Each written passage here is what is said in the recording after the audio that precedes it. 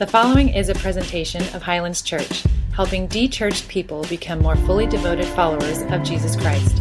For more information, visit us at highlandsadventure.org. Well, good morning, church.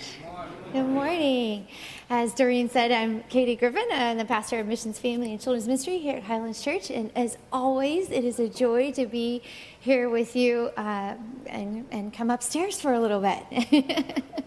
So Lyle has been taking us on a journey through our road trip series on the last 4 weeks. We've been going through this. And when he mentioned this at staff to all of us, that he was going to start this series called Road Trip, it really led me back to a time because we were talking about all the different road trips that we've been on, and so it made me think about this time that we went on a road trip as a family. The road trip was a little bit of a long road trip. It started in Mascoutah, Illinois, and it ended in Santa Maria, California. Now, something a little bit interesting about my road trip, it wasn't in a normal family car. It was actually in a Greyhound bus, and it was me, my mom, my grandma, and my sister, and we were heading back over here to come live with my grandma. And as we were going, it was about day 3, and about day 3 on the bus, many people around me began to say, "When is she going to stop talking?" I was about 7 years old, and as many of you know me, I love to talk. And so nothing has changed from 7 to now. So I was talking, and so people around me began to say, "What can we do to get her to stop to talk just for a moment?" And so they began to share ideas. And then one of the guys said, "Hey, how about this? I'll give you $5 of 15 minutes of silence." I was like, "Sounds like a good deal to me." So I took him up on it, and I did 15 minutes of silence. And while I was silent, apparently I'd fallen asleep, because once you stop talking, you can actually stop. And so I had fell asleep, and the entire bus, while I was sleeping, had offloaded, and we'd pulled into, I guess, a diner area along the way, and the whole bus had got off, gone into the diner, was eating breakfast, and I was asleep on the bus. And so I was totally safe. I was fine. And I woke up, and I'm like, "Hey, where's everybody at?" And so I headed in, and they were all laughing at me, like, "You were asleep. We didn't want to disturb you. No talking. Let us eat in peace." So anyways, that's my journey on my road trip from Mascoutah to here. So today I would like to talk to you about helping others along the way. Now you might be thinking, well, exactly what are you talking about helping others along the way? And so part of being on a road trip requires us to have vision. And of course, if we're driving a car, it'd be nice to have vision. And so also vision, though, that is so clear that you're able to see the road, but not only see the road, but what about all the things that are happening alongside of the road or around the road? And so how many of you here today have a story like mine, or have taken a long road trip? Maybe a show of hands. A couple of you? All right, it's fun. So how many times on that road trip have you ever stopped to help somebody along the way, or have noticed someone in need? Today, our passage from the Bible comes from the book of Acts, chapter 3, verse 1 through 17, and it has to do with Peter and John. And Peter and John were on a road trip. Now, obviously, they weren't in a car, because they didn't have cars then, but they were on foot, and they were on this incredible journey. And while they were on that incredible journey, they were able to see the hurt of one another and of others along that journey.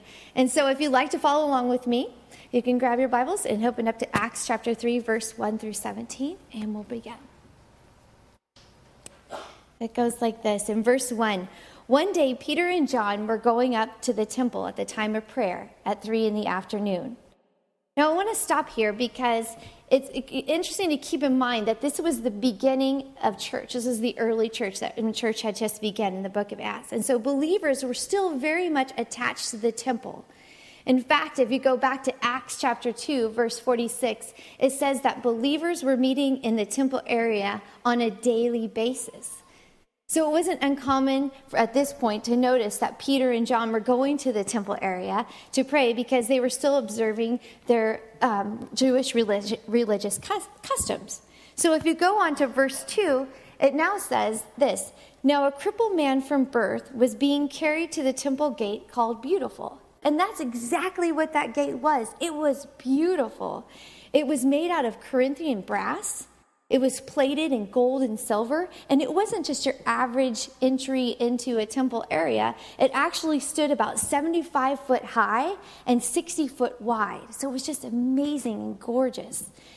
It was one of the favorite entrances to the temple, and literally thousands of people would pass through there daily to go inside of the temple area. That is why we see the crippled man being put there.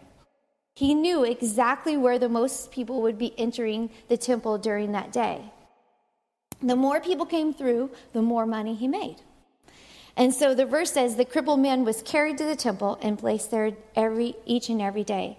From this, we could either gather that he had a group of friends who were so concerned about him and his welfare that this is what they did for him daily. They would go to his home and they would place them on a mat, because that's how they would carry him, on these long mats, and then they would carry him down into town and then place him right outside the temple gate. Or it has been mentioned that perhaps these guys, some people did that in order just to make money, to make a profit. And so or maybe just to take advantage of the situation. But I would hope to believe, and I believed the first one, that he had very concerned friends that were taking care of him and bring him down there every day. So as I said, people were going in by the thousands to worship and to pray.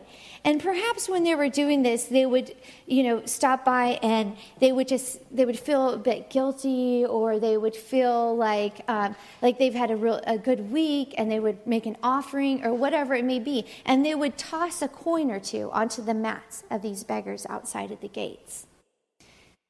Now, this man was not expecting what he really needed at that moment. He was only expecting what he wanted, which were coins. But I believe his needs were about to be met, because two men, Peter and John, had vision along the way. In verse 3, it continues, and it goes on to say this: when he saw Peter and John about to enter, he did what he normally did. He asked them for money. And then Peter's reply was this: Peter looked straight at him, as did John. And then Peter said, "Look at us." And then notice, whenever you see something in the Bible with an exclamation mark, it pretty means that he was yelling it out. So he wasn't just saying, "Hey, would you look at us?" He was saying, "Look at us." So the man gave him his full attention, expecting to get something from them. Now, I think this wasn't the first time that Peter and John had seen this beggar at the gate. But something this day touched Peter's heart, and he stopped. Now, I said there's probably a large group of beggars at the gate that afternoon, but Peter only talked to this one. I find this interesting. I think that it was perhaps the Holy Spirit that tugged at his heart, and he gave this man his full attention. I like how the King James Version puts it. The King James Version reads this way. It says that Peter fastened his eyes upon him. Peter and John were fully present that day. They didn't pass him by. They didn't go around the other side of the gate. They didn't say, "You know what, I'm going to be late. The temple, it's starting, worship is starting, and I need to get in there. I don't have time for you." They didn't look away. They came near. I believe that God was with them. And when God is present, we begin to see people differently. To walk by sight is not enough for us, but to walk by faith in Christ means that we gain the capacity and willingness to see what really matters to the heart of God. Now, this reminds me, too, of a story as Rick and I, my husband and I, were traveling along the 101, and we were coming up from Los Angeles, and we pulled in at this gas station. And when we got to the gas station, my eyes were kind of just drawn to this family that was filling up with gas over to the side of where we had pulled up. And so I looked over to the family, and I noticed that the dad was standing near the pump, and I'm not sure what drew my eyes over there, but instantly I could see Rick looking over there too. And we both were just drawn to this family. And then all of a sudden, we initiated a conversation with the gentleman that was filling up his gas, and he let us know he only had a few dollars, but in order for them to get home, he needed more money in order for them to go, and that's all he had. Now, I know what you're thinking. Right now you're thinking, sure, right. Is that really the story? But something inside of me at that point, inside of Rick at that point, we knew it was true. We just knew it, and we didn't even have a conversation. From that, we looked at one another, and I went inside, and I just said, I don't know, I don't remember now. I was like, give him 30 or 40, I can pump 8 or whatever. And then it was like, we went back, and we came back out, and we said, go ahead, fill up. And he's like, what? And we were like, just go ahead and fill up and have a really good day. It was like instantly, it was almost like Peter and John at that day. It was like the Holy Spirit was just tugging in our hearts. And so we drove away, and they drove away. And what I learned from that is that I always want to live with my eyes wide open. I want to live with them so open that I catch what's out here. Not only what's in front of me, which is important, and we're on our journey to see what's in front of us, but what about my peripheral view? I want to be able to catch all those things alongside of my journey and alongside of the road. Now, if we head back to our story in the Bible, it says the beggar expected to get something from Peter and John. And most likely, his response was, give me money. That's what he was used to. People often think that money is the answer to their problem. But Peter and John said something totally opposite of what he was expecting. In verse 6, it states this: silver or gold I do not have, but what I have I give you. In the name of Jesus Christ of Nazareth, walk. And verse 7 goes on to say this: taking him by the right hand, Peter helped him up off his feet, and instantly the man's feet and ankles became strong, and he jumped to his feet, and he began to walk. Peter had the power of God with him. He had no money, but what he had, he was so much better. And this poor beggar's career, total life change. You see, the use of the name of Jesus is not a use of arrogance, but rather the use of the name of Jesus is a demonstration of the dependence, that we are dependent on him, the one who clearly sees all around us and sees the invisible. And the demonstration that day was so powerful, the lame man was healed. I believe Jesus has power alone, not only to do healing, but to completely change our lives. But Jesus needs us. He needs us as followers of Christ to be his hands and feet.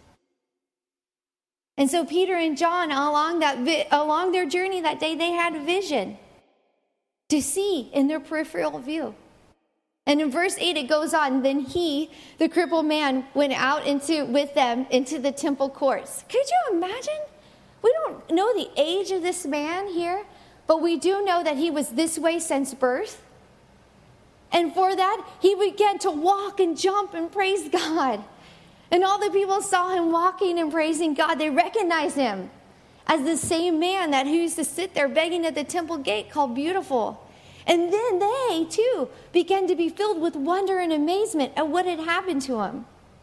This man was no longer confined to live on a mat outside the temple. He now was able to enter into the holy place and give due praise unto the Lord. Could you imagine if that happened to yourselves? I would be like, they probably couldn't hold me down. I'd probably be up and jumping and walking and praising God. And he was leaping into the air and he was full of joy. He was healed.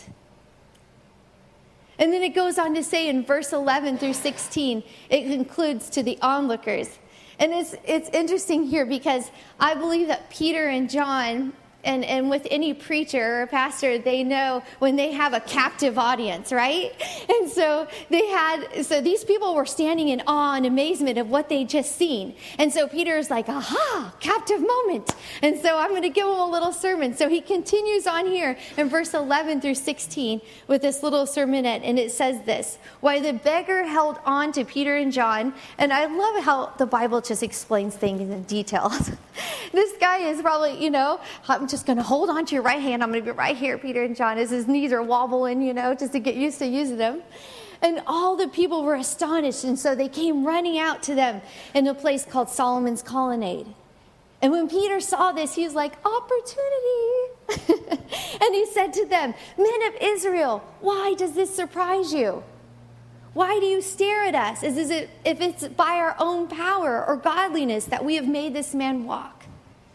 Once again, Peter was taking focus off himself and placing it back on God. And he says, and he continues on to say this: "The God of Abraham, Isaac, and Jacob, the God of our fathers, has glorified his servant Jesus. You handed him over to be killed. You disowned him before Pilate, though he had decided to let him go. You killed the author of life, but God raised him from the dead." Woo! Peter was just letting him have it, wasn't he? And he goes on here, and he finishes, he says, "We are witnesses of this.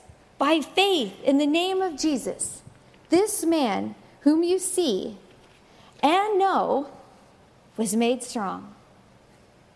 It is Jesus' name and faith that comes through him that has given this man complete healing, as now, and he concludes here, as you can all see. 3 times in this passage, Peter references sight. I believe when we're reading a verse in the Bible and God tells us something over and over and over again, that he's trying to get our attention. He wants us to have vision that we see and that we clearly see. Peter and John wanted the people there to have the power of vision, to truly understand and see that the same Christ that they had crucified was the same Christ that was healer that day, and by his name, he was healed. And I believe for us, now looking back on it, that Christ was saying to each one of us that we too need to have vision to see. Now, there's some specific things that we can learn from Peter and John on that day, what they did, and how we can learn from it today as a church. The first thing is this: Peter and John were on a journey. And in order to be on a journey, you can't stay within 4 walls. You must get out into the community. See, they didn't wait for people just to meet them inside of the temple area. They went out on the journey to share Christ. And they not only went out on that journey, but they were present in their journey. They actually stopped when it meant, oh man, I'm probably going to be late. Temple worship's already begun. And I could be, how many of you are like that? Because I believe that we have opportunities around us daily. And they could look something sort of like this. You could be standing in a line at the grocery store. And I was in the line the other day at the grocery store. I was going to be late for if anybody knows me, another thing about myself is I'm consistently late. And so I was running late for Girl Talk at one of the schools, but I was in the line, and I noticed this gentleman in front of me was not too happy. And so I thought, opportunity, keeping my peripheral vision open. So I said, "How's your day, sir?" And he says, "Not so good. Look at this line. I got to wait for another 4 people. This is supposed to be express lane." And I go, "Oh, it's all right. It'll go fast. Hey, you have me to talk to." And he was like, "Jeez," And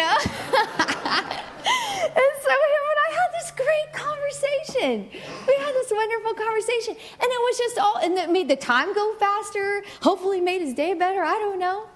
But I just wanted to share Christ. Now I must tell you, I wasn't all, well, you need to believe in Jesus Christ, the Lord is your Savior, and blah, blah, blah, blah. No. It's just a smile and conversation. And perhaps that's all that we need to be. You know what I mean? That when you're able to be present in the lives of people and you listen to them and you care for them. See, when you give empathy, you're able to see beyond yourself. And that's what Christ was saying that day. Take your eyes off here and see the vision along the road that I have prepared for you. Each morning, I try to remember these things, and I pray this. God, give me your eyes today to see how you see. Give me your ears today to hear how you hear. And give me your heart today, Lord, to love how you love. Now, when I say that, of course, I'm flesh, so I don't do that in perfection. Only Christ did when he was here. But I give it my best for Christ. And so this leads me to the second thing that we could learn from Peter and John, is that they were perceptive and they responded to the hurt of one another. Peter and John noticed the need and they took action. Now, as I was studying, preparing this, in our own family, in my family right now, my son, as you saw earlier, he is trying to pass his DMV provisional driving test. Anybody had the joy of having a teenager go through that moment? Anyway, so we've been working on that. And so he went to go take his test. We were all prepared, and I didn't want to be like looking over his shoulder, so I waited for him outside the DMV. I think I was outside. At first I was inside, and then I went outside, and then I went inside and outside. Anyway, and then he got done, and they handed him back his test. And I said, "You driving home?" And so I had the keys right here. And he's like, "No, Mom, just get in the car." And so this to say the test didn't go so well that day. And so we were studying. So then we said, we better go back and study. So they give you your sheet back, and it has red marks all the way through it. And so we're going over the questions. And I thought, whoa, this is a question that totally relates to what I'm speaking on. So I'd like to share with you the question. And it goes like this. When looking ahead of your vehicle while driving, you should... All right, you all ready for a quiz? No asking your neighbor. All right, okay, stay ahead. Here we go. I'm going to read the question again and then give you, all of you teens in the front, you better get this right. Okay, all right, here we go. When looking ahead of your vehicle while driving, you should A, look straight ahead at all times, B, look only at the cars ahead of you, or C, scan your surroundings. Okay, retest. Okay. How many of you think it's A? Or you could just do this. How many think it's B? Okay, and how many think it's C? Awesome. Okay. So those who answered C, you are correct. Those of you who were answered A or B may not drive home today. Stay here. So I thought, this is great. When you drive, right, you're already looking ahead, true, right? So they wanted to know, do you stare at the cars behind you? Or do you scan your surroundings? And so when I'm explaining this to Gunnar, he said, yeah, but Mom, I wrote A because... aren't I supposed to just look ahead at all times? I don't want to take my eyes off the road. I said, well, that's true. It's true. But what about everything that's going on around you while you're driving? What about the people that pull out right in front of you, or the ball that rolls in front of you, or, when you're driving, or the many things that could be going on? That's what they want you to know. They assume you're already looking ahead, and they already know that you're looking, and they don't want you to be focused just on the cars that are right there in front of you. Just like Christ wants us to keep our vision straight ahead, of course.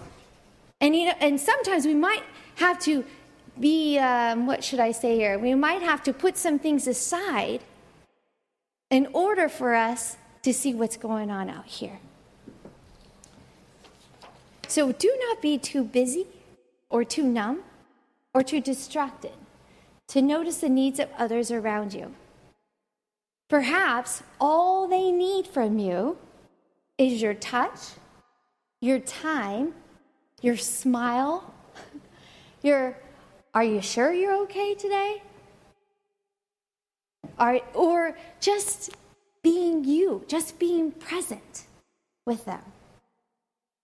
So the man at the gate became invisible to those who passed him by daily.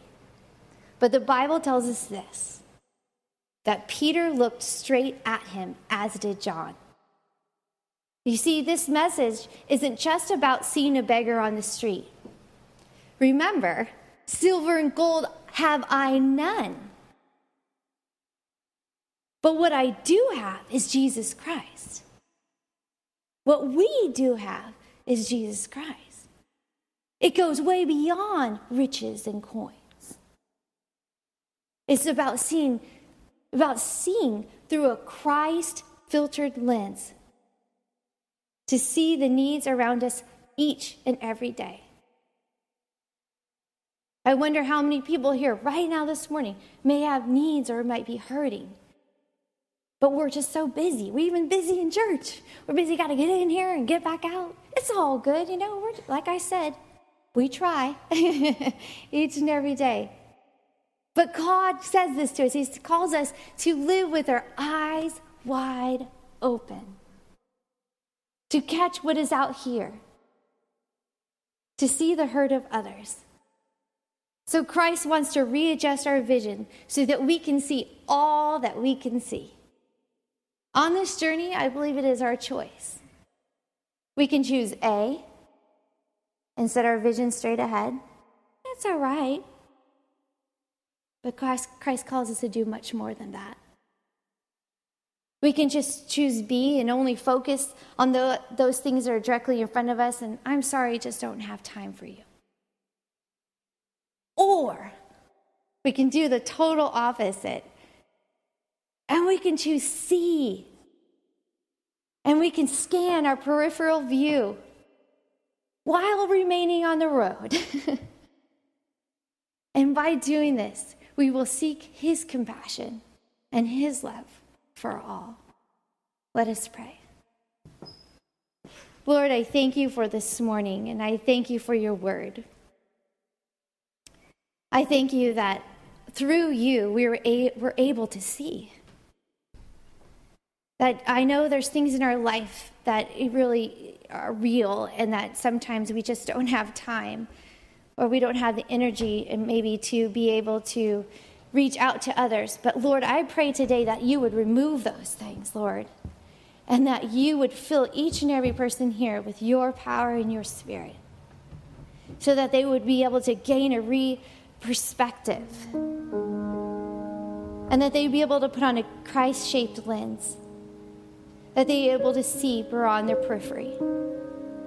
I love you, I praise you, and I thank you. In Jesus' name, amen. This has been a presentation of Highlands Church, helping de-churched people become more fully devoted followers of Jesus Christ. For more information, visit us at highlandsadventure.org.